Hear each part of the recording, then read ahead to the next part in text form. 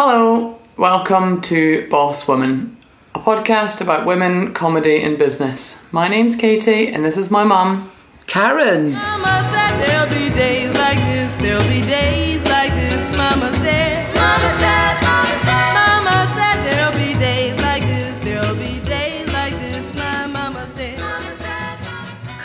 So Karen, this week I'd like to talk to you about how to book a comedy gig. But if we tell people how to book a comedy gig, they'll all go out and do it. Yeah, maybe.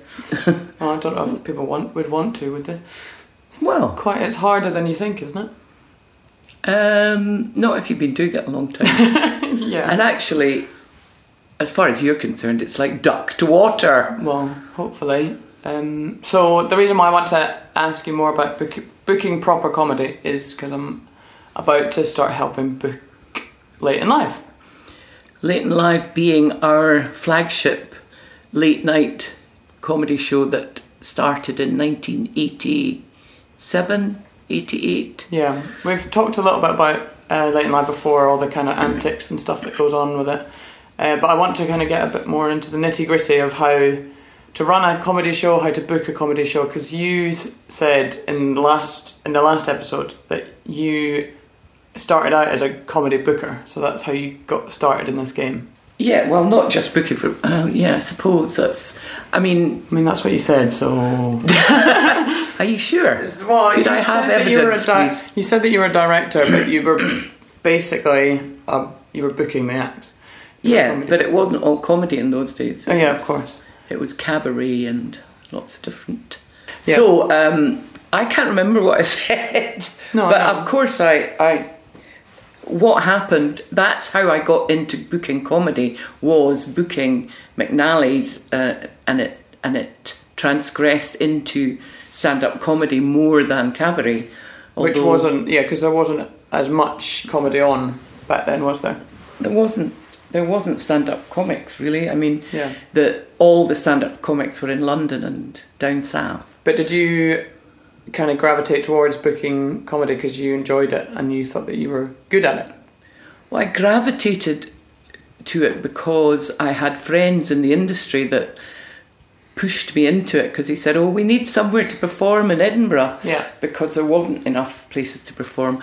And that's also why I started So You Think You're Funny, so that we could get more Scottish comedians, because there wasn't enough at that time in the mid-80s. But that's to now late a 80s. UK-wide competition as well. It wasn't just about finding Scottish comics. No, it was. Of course it was UK-wide. But I wanted to be able to live and work in Edinburgh and not rush off to... I didn't want it to be that comics had to work in London in order to make a living. And now I don't think they do, although it helps a comic to go to different clubs. Not just stay in Scotland and work, I think. But that's my view. That's true across all cities. So London comics benefit from going elsewhere they benefit from gigging elsewhere than London, as does a Scottish comic benefit from gigging elsewhere from Scotland. Yes. However, a London comic or an English comic can mainly live and work in London and around and have a good career. Yeah, but I think it's in terms of their career, I think it's good for them to get out of London, no? Yeah. Is that not something that you've told me? Yeah. But they have the advantage of the Edinburgh Festival Fringe, that they can come up and do 3 to 4 weeks of constant working and learn their trade really well. Now, back in the day, in the 80s, there was a handful of Scottish comics, absolute handful, and luckily it's grown and grown. And now there is there is a comedy industry up here. Yeah, it's incredible. I was going to say something, but I'll ask that later. Well, so also from your experience, because you are now booking all that kind of thing, which I'm not booking the new ones because I haven't seen them and I don't know them, which is not good, is it? But go back to the start. So tell me about booking, the format and structure of a good comedy gig in your opinion. Because has it always had, you know, an MC in 3 acts or an MC in however many acts? Is that how you've always booked comedy, or is that something that kind of developed into it as... It absolutely, because my main booking was Late and Live. Yeah. And Late and Live, obviously, as the name suggests, is late and live. Mm-hmm. And it was all to do with the performers at my disposal. Now, you'll remember Ronnie Golden, who still performs with Barry Cryer. I was going to say Barry Humphries. I mean Barry Cryer. Sorry, Barry Cryer. I hope you do. I'm so sad he's not coming up this year, because he's been coming up every year for the last 10 years. And you'll see him actually at the Comedy Store, the thing, will you? Will you go to that? I don't know. That would be nice. The Comedy Store's 40th anniversary is coming up. Yes, which I'm going Karen's going. Yes, I'm babysitting to make sure that she can go. Which is very good of you, Katie. No, I think it's important that you're... Yes, it'd be good to be there. Now, back to the start. So, Ronnie Golden, he's a bit of a muso and had a band. So his band, in the early days, his band would perform at Late and Live. So there'd be comedy, and then there'd be a bit of his music. And the evolution of that was, it didn't work breaking it up with music unless it was... How long were they kind of doing? So were they doing like a song in between acts or something? Yes, things like that, which it just didn't work. Mm-hmm. You know, we have to have a bunch of comics and then late night dancing. Mm-hmm. So that, in the first couple of years, that's how it evolved. And luckily it was a compare, about 3 or 4 acts. Yeah. And then the music, and we'd take away all the chairs at the front and everybody would fall about dancing. Stupidly. Yeah. And some of the bands were great. Bill Bailey's band, Beer Gut 100, they would perform, and we got some footage of that actually. Bill had some footage. Well, it was Alan Davis had taken this footage, mm-hmm. and it was from the stage point of view, so he was right up at Kevin Eldon, who's the singer, and right up to his face and then looking down at all the madcap dancers, and it was sort of punk music. So they were in that footage in Late and Live TV show that you did. Yeah, some of it is. Yeah. And there's also some footage of the late, great Addison Cresswell in the bar mouthing off as he would. Yeah, I'll have to look it out for you. Yeah, I've not seen that. Yeah, you know, all that showing off in the bar, which was hilarious. But all the boys do. Anyway, but did it start with because the MC was that a comic always, or was that more of like a cabaret kind of? Because it was a host or compere kind of came from a cabaret variety-esque show, didn't it? Or you didn't really? Well, I think that was an evolving thing as well, because as I said, Ronnie Golden did it quite a lot, but he had a band, so he had to have the band on as well. Oh, did he actually host it?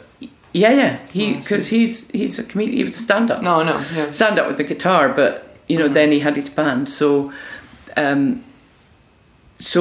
we didn't want musical hosts. We wanted comedian hosts. And I remember asking Avalon if Frank Skinner had absolutely no thought of coming up to Edinburgh and doing a show. Mm-hmm. And I called Avalon and asked if he would host Late and Live, mm-hmm. which he said yes to.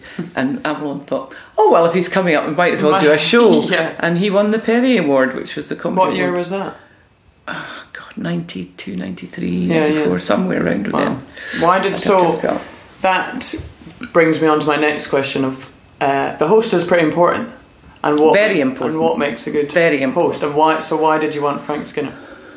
Because he's got a potty mouth. He did have a really potty mouth then, actually. No, because he is a brilliant host. Boothby Graffo was another one that I originally saw in it was Ibiza or Mallorca or somewhere like that. Really? Yeah, he was Thompson Sunshine Tours used him, and he was brilliant. At the time I saw him, he had long hair, and he was comparing, but he was amusing children because it was all families. And he finished it all off. He was like Jesus Christ, and he finished it all off by diving into the pool and swimming to the other end. Oh my God. Which I thought, oh my God, you're magnificent. Yeah. And he was a great late night host. And of course the fantastic Mark Lamar. Mark Lamar was just brilliant at Late and Live. He could do no wrong. But he was also, this is totally inappropriate, but he was also sexy. He's beautiful. I think. Not from my point of view. Did you not think he was sexy back then with his hair and his charisma and like he just? Well, I suppose. I didn't look at comedians like that. If I was working alongside him, I thought. No, but I'm a lot older than him, so I didn't look at him. I didn't look at him like that at all. Sorry, Mark. But he's thinking of doing some stand-up again, so I'm very much trying to pull him into doing something with us. Anyway, but talk about the host, because what does a host have to do? What's their job? Well, one of the things I don't enjoy in comedy is when the host starts picking on the audience members and makes a big thing, because I think it's about their material that's the most important. Mm-hmm. However, Late and Live is a different beast, and actually what it normally is the heckler, the audience member that picks on the host, and it's about the host embracing that and making it funny and not cruel. Yeah. And if they can do that, they can do anything. And I mean, there's the madcap people at Late and Live, like Phil Kay, who would climb up on the balcony and jump off, or something, equally as stupid. Or Johnny Vegas would try and do an audience dive, crowd surf. So he, and Johnny Vegas has taken off a bit of he was a bit of a unit. So we had to have staff there to hold him up as well. Yeah. We couldn't risk any of the audiences getting hurt. Yeah, of course. Did he make a bit of a habit of the crowd surf today? No, he didn't make a habit of it. But he made a habit of being on stage for too long, and all the performers getting really annoyed at him and trying to pull him off and drag him off. Well, that's kind of part of the host as well, because doesn't the host or the MC or the compere or whatever you want to call them, they have to set the room up for the acts, but not be too good that the acts have a struggle. Which is quite a balance for a comic who's The other one that came along was Ross Noble. He was a brilliant host, and Ross. he did Late and Live a lot, and so did Adam Hills. Mm-hmm. And Adam Hills, a genius. Yeah, absolute fantastic, because he does absolutely set it up and is kind to the person, which he proved with Russell Brand when Russell Brand did it and did his all false blood thing. He had a blood capsule under his shirt, and he got an audience member to throw, it was a friend of his, to throw something. This is him. Like a glass or something, wasn't it? Yeah. And then he pretended that he was profusely bleeding and everything. Yeah. And everyone was just, even although there was a lot of drink partaken, the audiences were completely, what is going on, And Adam came on when he went off to a boo, and everybody saying, "Get off, boo, boo." Yeah. Adam Hills comes out and says, "Do you want to see some more Scotland? Come on." Really? And he got him on again. Really? Oh my God! Yes, he did. Oh my God! And he was still equally as bad. And Sean Hughes actually told me that he had to escort Russell Brand out the back door so that he wasn't going to be mobbed by the crowd. By this crowd that hated him. Jesus. And after that, it was Fiona O'Loughlin, an Australian comedian, who is absolutely wonderful. Don't call them comedians anymore. Oh, sorry. Just a comedian. Sorry, I'm not a comedian. A comic-in. No. Sorry, a comic. She's a comedian. She's a stand-up comic. Yeah. She's a girl.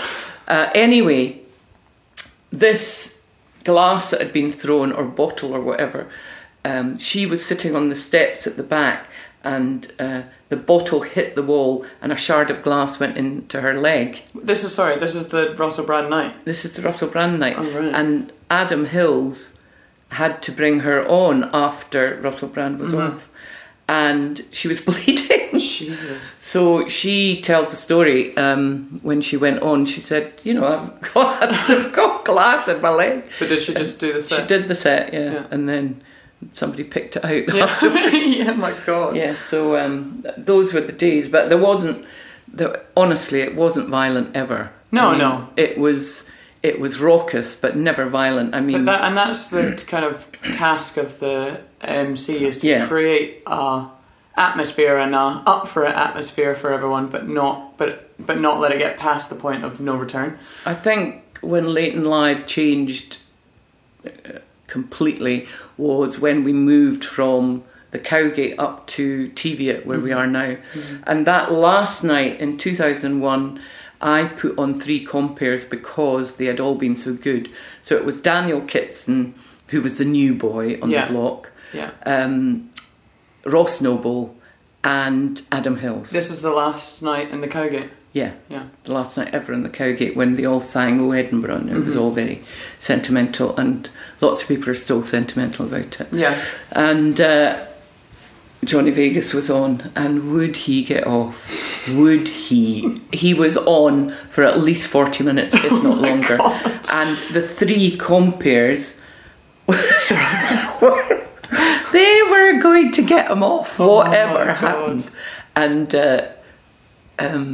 Ross Noble went and got a bottle of Baileys or something and was going, "Come on now, come on, Johnny," and Johnny sort of crawling after it. And but then he said, "You tried to trick me," and Adam Hills would sort of jump on him, and and then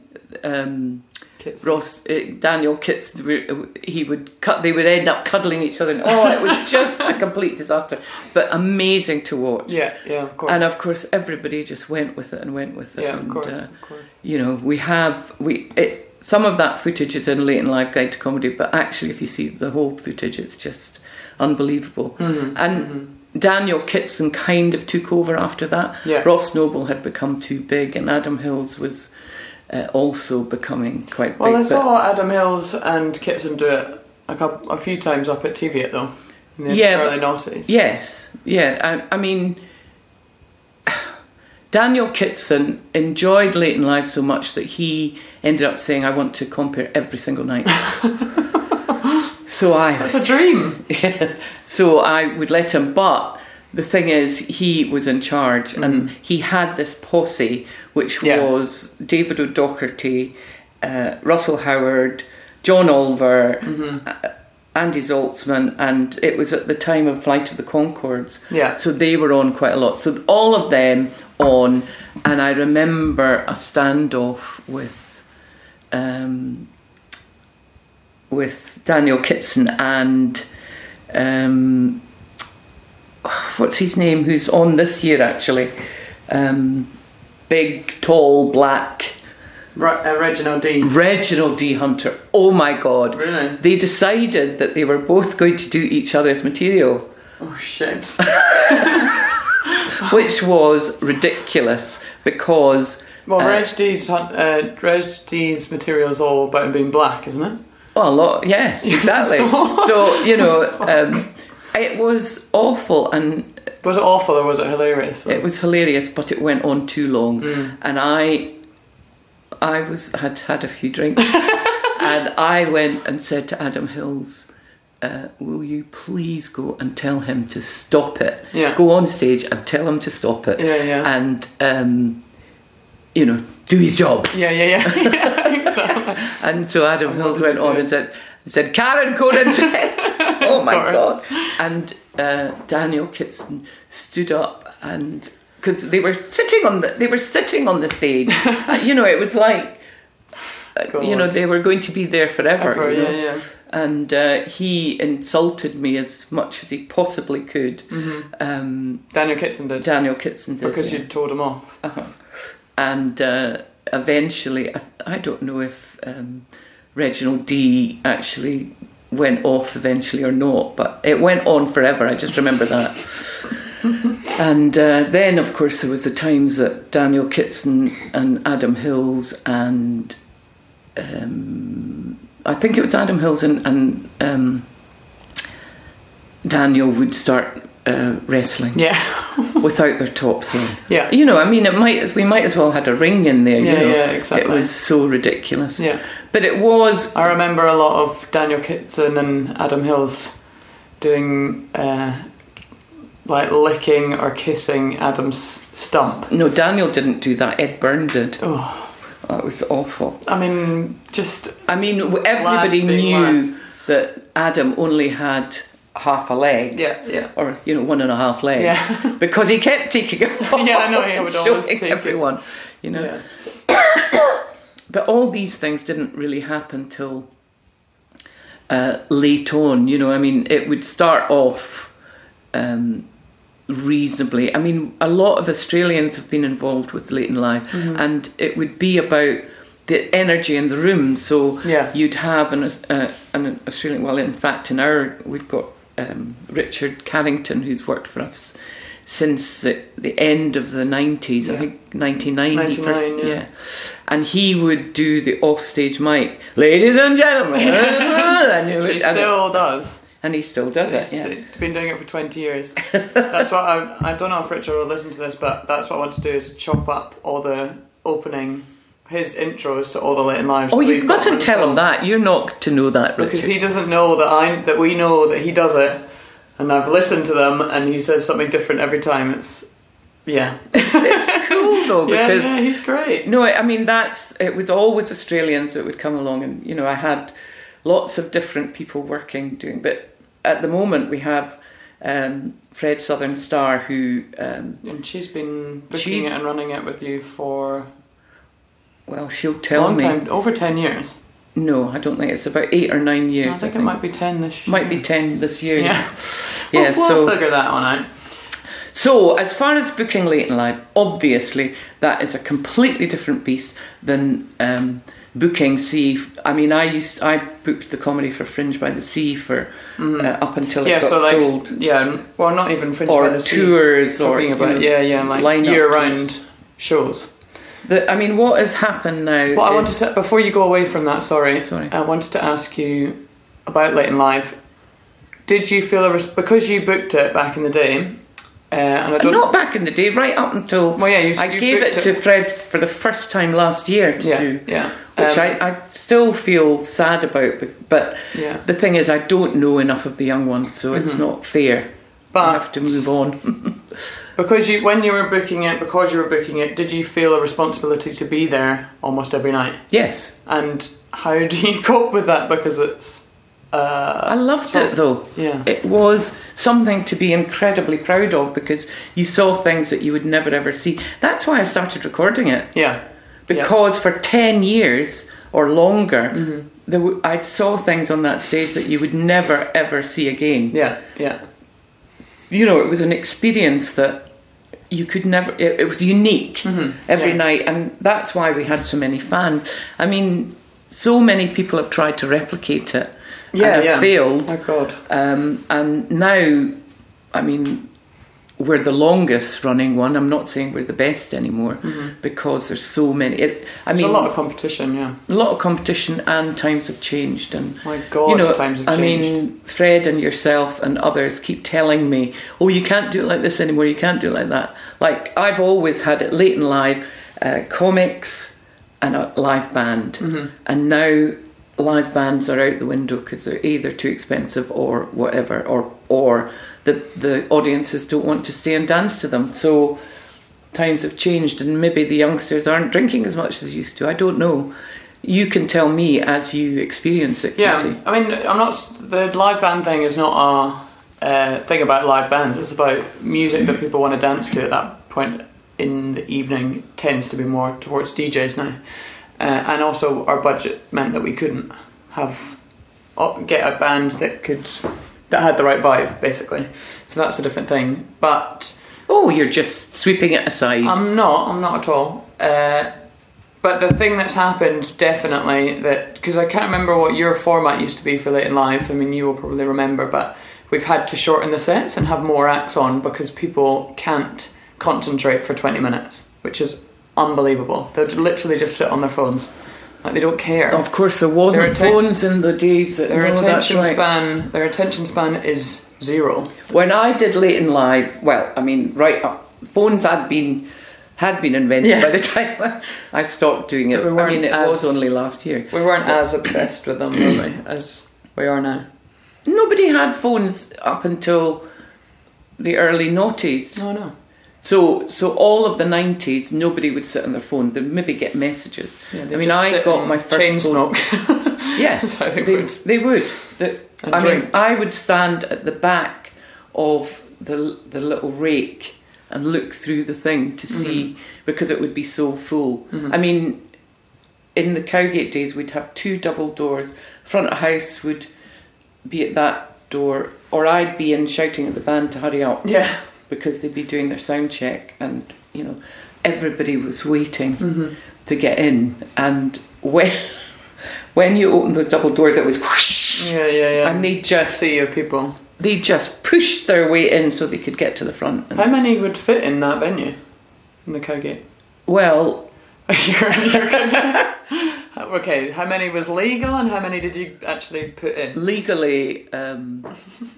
Legally sitting watching the show 250, but there was about 750 by the end of the night, by 4 o'clock in the morning. Yeah, exactly. Because everybody came down after their gig. So we had credit card style things that, and Avalon would buy 20 for all their, and I mean, it was like a performers bar basically. They would because, and that was what was great about that venue, is that the bar was so close integral to the venue basically. Yeah. Whereas that changed a lot. The bar was still tiny though.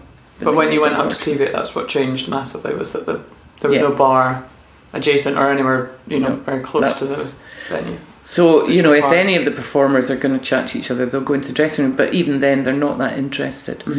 And, as you say, everything's changed.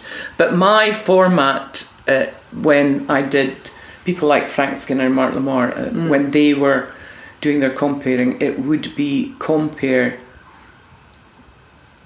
2 acts and a headliner. And that would be it. Because they were doing fairly decent sized sets. Yeah. I mean, how long? 2 acts, maybe 3. Do you remember? But now we're doing 5 or something, aren't we? Yeah, because I had to shorten the sets. The headliner's doing 20 minutes. The headliner was doing 30 minutes. And then all the other acts to 40 minutes. All the other acts are doing 10 to 15 minutes, because we have to have a higher turnover. Because honestly, if you stand at the back of Late and Live now, you just see people on their phones. That's hopeless, isn't it? Or asleep, because nobody stays up that late anymore. But oh, it's sad. I know, it is sad. It's really sad that people's attention spans can't cope. But there was a time because when you had it in the Cowgate, it ran from 12 till 4 a.m, but now it runs 1 till 5. Why was there that decision made to move it? Good question, Katie. Okay, well, let's go straight past that question. No, I think it was because we got got a 5 a.m. licence. Yeah, so we made it finish at 5. Yeah, that makes sense.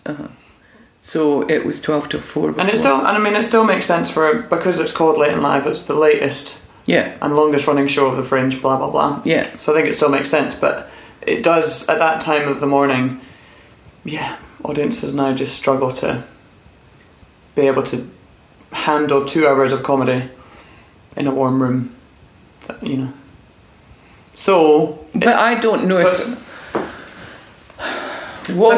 about the skill of the hosts now as well, and keeping energetic vibe going. That's exactly what it is. That the audience member would know that they were going to go and see a good show. It was never not going to be good. Yeah. And that is the excellence that you have to, I mean, there are other people like Assembly who do Best of the Fest or whatever they call it, and Underbelly that does another one, Spank that tries to be Late and Live, and another late night star I don't know what it's called. Comedy All Stars. Comedy All Stars, and what they do is throw money at it. You know, they give the performer more money, which is great, but we can't afford that because we're not running the bar, so so we haven't got spare cash, but we still pay decent enough wages, you know. Yeah, well, yeah, we're always reviewing that every year. So, but every year, I think that a new standout compere is going to come along, and the compares we've had now have been 2 years, so they'll probably only get another year out of it, 2 or 3 years. Yeah, but we have to find the new ones, because John Hastings and Scott Gibson have been doing it for the past 2 years, haven't they? Yes, and both are incredible hosts. Yeah, yeah. And this year we're adding Jade Adams. Yeah, which is great, and we'd like to have more women. We have a good amount of women. The problem now is that a lot of the performers that come and do Late and Live do their material, and what they should do is come along just to have fun. And but you just said that you don't like hosts not doing material. No, I'm talking about them picking on the audience in a bad way. I mean, Patrick Monaghan, for example, when he did it, he ran it like a TV, not a game show, you know, which is still good. It's good fun because, you know, but it has to be a combination of all those things. Yeah, sure. I mean, it's fine involving the audience, but it's not to be picking on certain... Yeah. Or turning everyone against a certain person, and that kind of stuff. That's right. Yeah, but no, I think it's about booking people that want to do the gig as well, because it's not a gig like any other, and I don't think we should consider it as just another gig. The reason it is achieved what it's achieved is because of the compares and the people that have been on it. I mean, well, so the bookings are pretty important then. Absolutely. Yeah, important. And you would only put a newbie on if you thought they had the guts to do something different. Yeah. Well, do you want to talk about that a little bit then? So, in terms of structure of performers, what would you normally do? Would you put a newbie on in the middle, or would you put an experienced act on first? Or how do you know that they're a headliner? Because they've done it before, or? Of course. What? Just... Sorry. Yes is the answer. Because I think you naturally know this. I know, but just explain to me. So the compere goes on and has to do at least 15 minutes to warm everybody up and get them in. You know, you don't want to go off on a lame joke, you know. You want to build up the audience and keep them going to frenzied state for the first act. And the first act should be a good 20-minute who is well known. You know, it doesn't have to have been on telly, but well known on the circuit. Yeah, that you can rely on. Yeah, you know, and that's after that is when you can put the newbie on. And the newbie, you should do your research and see that they are, you know, knocking it out the park, as they say. Yeah. Or what is it they used to say? Oh, I stormed it. Stormed it. Yeah. And that's actually how Late and Live got its reputation, because comics would talk to each other, not through mobiles or anything. They'd just say, "Did you see so and so last night? It was brilliant." Going, you know. Yeah. And that's how they'd get their reputation. Yeah. And then headliners were always people that you'd like. Were they doing? But what happened then after a good few years? Fred suggested we put 10 minuters on. So that's the newbies, isn't it? Yeah, but then there's the middle ground one. So you get a 20 minutes, a 10 minutes, a 20 minutes, and then supposedly a headliner that should be doing 30 minutes, but that's not happening anymore. You tell me. No. Yes, quite a different format now that we're proposing. Do you want me to tell you it? So are you telling me that you've already decided a new format? I'm going to write it down. Yes. New format. Yes, we have decided a new format. When were you going to tell me? When we were... I've CC'd you into 1 billion emails that has this new format in it. Well, then it's not new, then, is it? It's not new to me. Okay, sorry. Well, tell me. Well, MC does 15 minutes. And then we have an opener which does 15. Oh. Then it's an opener being still how I described. Yeah, still a strong, right, recognised act. Yeah, but we're cutting times down because it worked better for the show and people's attention spans. Then it's a 10-minute newbie ish. Then it's another 15. And more less middle ground. Middle ground. And then it's 10 potentially, shove another 10 in, and then it's a headliner that does 20. So it's a lot of acts. So that there's... Now, what we would do, and I think you do as well, is you put, like, one of our very good headliners would be the Umbilical Brothers, for example, that are more visual comedy. Yeah. So you get sort of circusy types. Well, not circusy, just like more physical comedy and yes, like stuff with people with music and sketch and upbeat party kind of stuff that's going to pump up the audience again. Mm-hmm. Is this headliner or a middle grounder? Would you put? Well, both. I mean, now we're in a position where we need to have energetic acts throughout. You can't have somebody come on unless they're doing 10 minutes, because 10 minutes isn't that long. They would be straight stand-up, but a lot of them you need to mix up a lot of energetic acts with the stand-ups. Yeah, so we keep the night alive. I mean, back in the 80s and 90s, there was a lot of musical comedy. Mm-hmm. There's not a lot of musical comedy now, not as much anyway. Well, there is musical comedy, but I don't know whether it's as popular or... I don't know what you're writing down, because I don't have... I'm writing down musical comedy. But I don't know, but I don't have acts that I'm going to tell you about. I'm not going to ask you. Okay, good, don't test me. I'm not It's stressful. It's not. In terms of booking, again, do you write down a big old list? Do you have like a big database of all these names? Yeah. Or like, I'm saying, obviously you don't have that now, because he's saying that you don't book as much, but is that how you would do it? I look at who's been doing Late and Live over the last few years and see, and also see, because we've recorded it all, so we can look and see who's good and who's not. Mm-hmm. But it is about who have got the reputation of doing well. So that's Late and Live. As you said before, Late and Live is really different from booking year-round gigs. Yeah. How do they differ? Late nightness, and very late drink fueled, etc.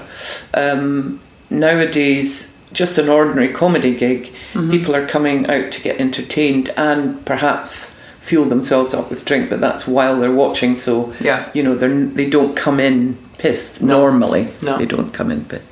They come in to just have a good laugh and relax. And I would think their attention span is better than it is at Late and Live. But we in the 90s and early noughties, we toured a lot of line-up shows. It was the Gilded Balloon, the Spring and Autumn Comedy Tour, I think you'll find. Circuit.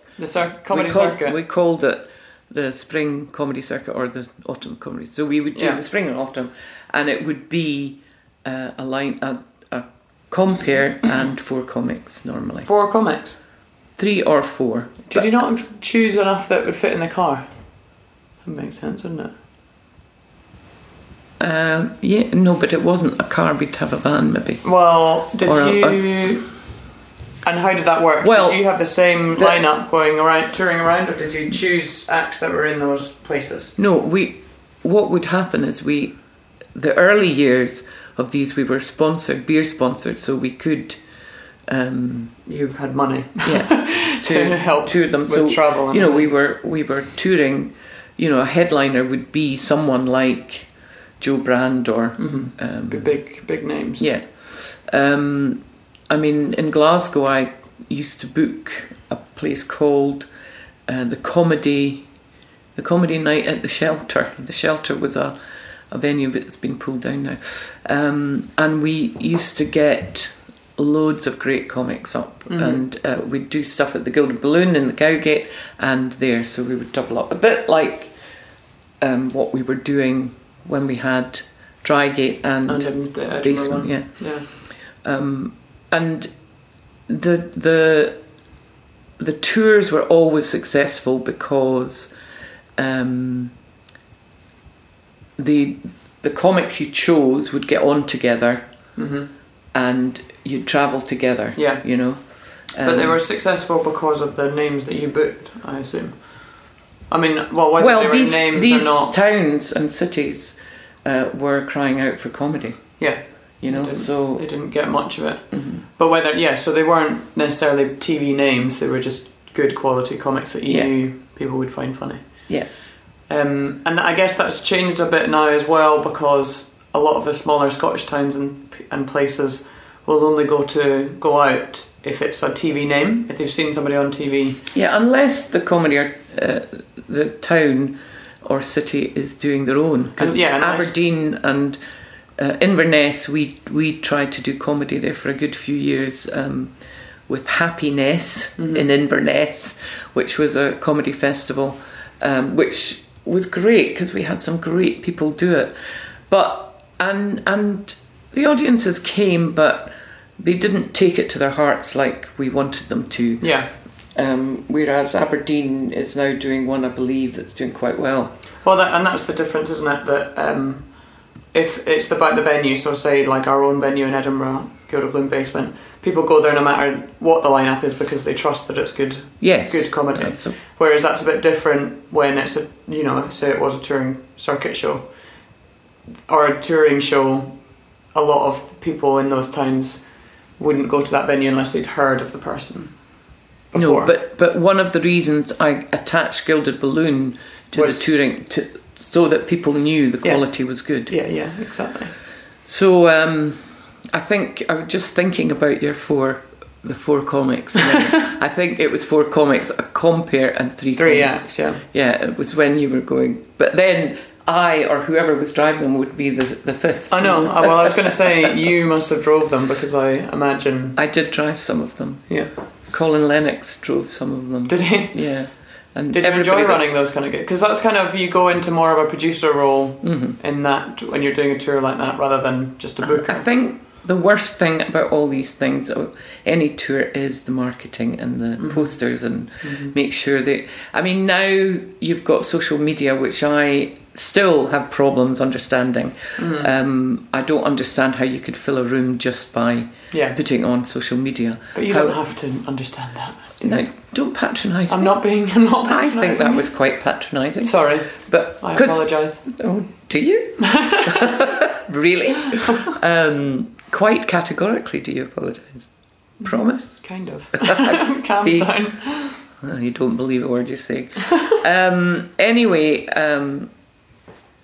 one of the things I felt that was, and I feel that Gilded Balloon, it's only well known because of the years it's been doing it. Marketing has never been my strong point. It's a hard thing to understand.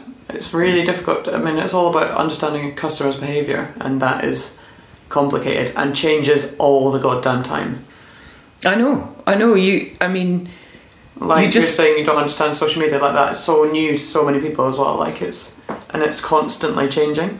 So I don't know how it reaches out to anybody, or if it does, or it does, but I don't understand it. Yeah, but on me saying you don't need to understand it, you don't, because there's other people that do understand it and are helping us get better at it and everything. But yeah, because that's what I'm saying.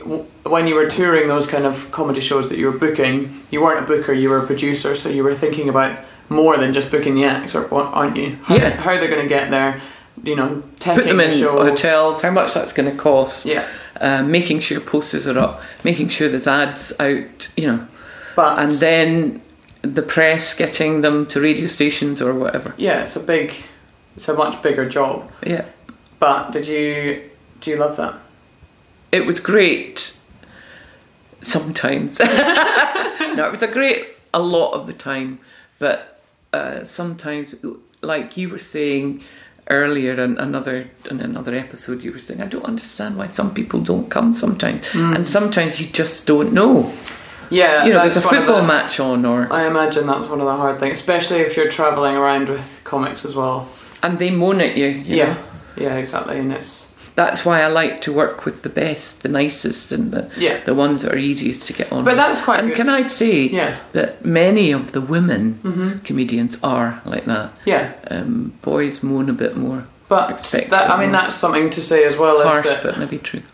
It's something that you've learned over the years, I assume, you can tell me if I'm wrong, but you want to ultimately work people that are nice and good to get along with and do the job and are... Absolutely. You know, there's something to be said for working with people that are nice to be around and are, you know, care about stuff as much as you do or whatever. Well, the thing is, we put in a lot of long hours at this, and you're not going to do it just to be insulted and shouted at. Yeah. Says me, who used to shout at everyone. I know, exactly.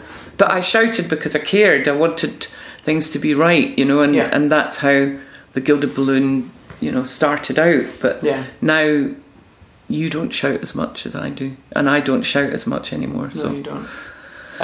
So what's my takeaway before I start booking Late and Live for this year? Well, what do I need to think about? I mean, I think you are good at booking a lineup, and a lineup should always have a woman in it, no matter what. Yeah, well, there's so many amazing women to choose from now anyway. So that's right, there must always be a woman in it. If you have a crazy madcap comic, then you can have a quieter one. Yeah. Or and the crazy madcap one should, you know, you don't put a quiet one after a crazy madcap one. You put the crazy one on, you know, before the interval. Yeah. Say. Yeah, sure. And you always have an interval if you can. Yeah. So it would probably be how we used to do the old Gilded Balloon in the Cowgate. When we did, we would do a compare, 2 performers, a break, and then the compare, and then the headliner, because the headliner would be doing 40 minutes. Yeah. So that was a really nice show, and the headliner would be a Sean Hughes or a Joe Brand or someone with Eddie Izzard, someone with a bit of kudos. You know? Yeah. Jack D did it. We had some great people, and there was so many good touring comics in the 90s, and of course there aren't now, but they're maybe harder to get hold of. And I think the industry is pretty hard now.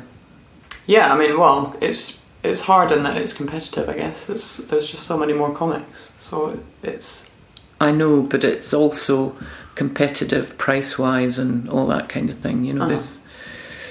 But we're not going to leave this episode on a downer, are we? No, not at all. Well, I was going to tell you a little marketing story about... I probably told it to you before, but when we were in the Cowgate, I... had difficulty paying for the printer, the printing of posters, said posters, and the guy came in with what appeared to be a shotgun. What? Well, he had a blanket over. What? He came in and said, "Karen, pay me." I would say, "What are you talking about?" And he said, "My wife's leaving me because of you." And I went, "What are you talking about?" He said, "You have to pay for the posters. I stayed up all night printing." And I'm saying, "I know nothing about, and you're left going..." She's telling me this story with her fingers in the gun position at me. So well, it had a blanket over it. And I'm not sure whether it was a gun or not, but he did frighten us all in the office. Oh my God. That's mental. Yes, there's many times we won't talk about money. Let's not go into that, but... No, I paid him, don't worry. I know, exactly. Of course you did. I always pay my debt. Oh my God. Sometimes it takes a bit longer than it should. Than you would like, but... yeah, my God. Well, but I put it this way: it was the last time I used him. Yeah, yeah, exactly. I never went back to him. Jesus. And I found out that he actually lives quite close to me. Oh, Jesus. Well, that's a woman in business. You see, you get threatened, and then you pay your bill. Apparently. Yeah, apparently. Fabulous. I was going to say something about the line, how the format that we run in the basement, but I don't know if that's relevant anymore. Of course it is. It's you that's running it, and I think because... Well, so your format in the Cowgate when you did it was one interval, so 2 acts, an interval, and the headliner. Now we do it in the basement. We have the compere, the MC, then the opener, which, as you say, is a strong opener, tried and tested, people that I've had on many times before and I can rely on, and they do 20 minutes. Then we have an interval, then we have then the compere comes back on, and then we have a 15-minute, and that's a newer act, so that's somebody that I may not have seen before or I'm trying out. They do 15 minutes. Then we have another interval, so we have 2 intervals. So, but hang on a minute. The compere and the 20 minutes opener, mm-hmm. You have a 15-minute interval. Then you have the compere and a 15-minute. Mm-hmm. And does the compere do another 15 minutes? No, the compere the first time does 10 minutes only, but that can kind of lead over to 15 minutes if the room's a bit cold.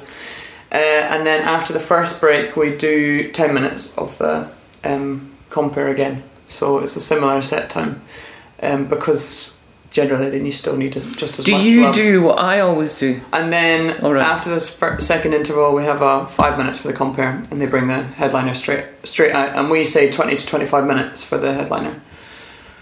This is us in business together and counts as another format of the show. So, well, I kind of do, but I don't. I'm just comparing it to how you did gigs in the past. I think it's interesting. Yeah, but it's all to do with the concentration of the audience. You tell mm-hmm. me, which it is. I think it's sad. It is really sad, and I find it. I just prefer to have 2 breaks anyway, so that people can obviously go to the bar. That helps everything, but as well as having regular toilet and cigarette breaks, because it's nothing worse, I think, than people getting up, going up to the toilet. I know. Whilst acts are on, it's like, just hold your bladder. It's 20 minutes of your life, and that drives me mad through the Fringe as well. When people can't, not go for a pee for an hour, and it's only an hour show. But yeah, I think it is to do with concentration. But the message from this episode, I feel, because this is how I've become addicted to comedy booking and comedy just in general, is that there's nothing better than standing at the back of the room of a lineup that you've booked mm-hmm. and seeing the audience having the time of their life, like, streaming tears of the audience, of seeing it working, of just pure joy of them having an amazing time. And in this day and age, it's important. I want to ask you now, do you go into the performer and say, great, or would you mind saying this? Or, I always say to the compere, would you please say who's on next week? Or, because sometimes they don't get the messages across that you want to get across. Yeah. And it's actually a really important message, and it comes across. It's a really effective way of obviously talking about stuff like that. Like, say it's an effective marketing tool is for the compere to say that as well. Mm. And a lot of the compares have worked with us for a long time, so they're great at it. So Jay Lafferty and Chris Forbes and everyone have said they're used to saying Gilda Bloom Basement, follow us on Twitter, Facebook. Oh really, do they? Yeah, and they tell people to rate us, because I would never know how to do it. Follow us on Twitter. They rate us on TripAdvisor and all that stuff, because they know the stuff that works. So do you do Boss Women on Twitter? Follow us on Twitter. Yes, I try and say that at the end of every episode. Yeah, but do you write anything about us, is what I'm asking. No, I post the episodes there. Okay. Okay, well, would you like me to write stuff on there? Yes, we'd like new people to discover us, and because I was thinking how much I enjoy interviewing other people, and I'd like us to get better at that. Yeah, we need to write our wish list for once the programme's out, we can write our wish list, can't we? Who we want to interview. Yeah, but I'd like us to do some during the year as well, not just building up to the festival. Yeah, well, there's lots of Scots that we can interview, isn't there?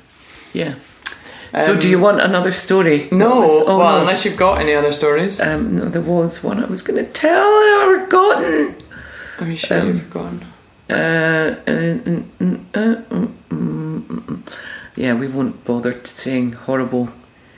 Well, it's not horrible. It's just some of the antics. You can see that on Leighton Live Guide to Comedy. Yeah. Because some of them were all just too rude. Yes, fair enough. Well, I'm going to go back to binging on Line of Duty. Well, I don't know if that's very comedic. It's not. This podcast is not comedic. Who uses that term? What's wrong with it? Shall we say the most exciting thing that's happened over the last couple of weeks in our programming?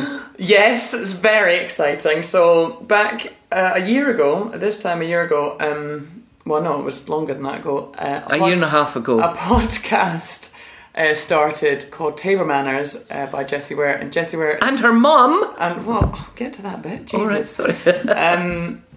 Table Manners with Jessie Ware is a podcast that Jessie Ware started with her mum. And it's her and her mum interviewing guests and talking about food, because that's what they're passionate about, is food and family. And the mum's a very good cook. And the mum is a very good cook. And I started listening to it, and I'm obsessed with Jessie Ware as it is. I adore her. And I started listening and loved it. And then I was all of a sudden clocked that the dynamic between her and her mum was pretty much the same, if not more ridiculous. Like, our relationship is more ridiculous than theirs. How dare you? Don't think and that's so right. I said to Mum, shall we try it? And we got my phone out and recorded the first episode on my phone.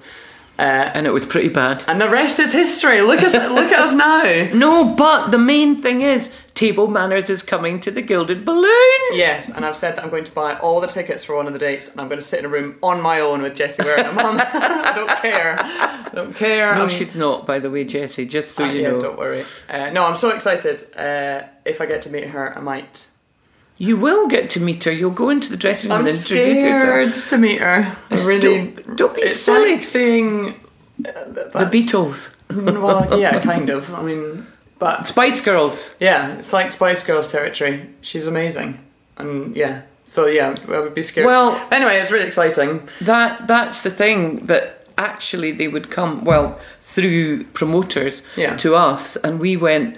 Oh, we're such huge fans. Yeah, exactly. They have to come to us, because there could have been any other venue they could go to and have come to us. So, Jessie and your mum, we're looking for... Lenny. Yeah, Lenny is her name. I'm going to listen to them before I see you, by the way. We're looking forward to seeing you in August, and we will be there with... what on? Spots on with bells on. Bells on! Oh my God, spots on. God, I think I'm getting Alzheimer's, Katie. Follow us on Twitter, Instagram or Facebook at Gilded Balloon to find out more information about more episodes. And if you give us 5 stars, then that would be lovely. I have nothing that I can give back to you for the 5 stars, but if you give all our thanks if you and rate love. If you rate us 5 stars, then more people can find our ramblings in the future. Yeah, I'm looking forward to the future. Thanks for listening to episode 2 of series 2. Ooh, series 2. Bye, thank you very much. Mama said there'll be days like this, there'll be days like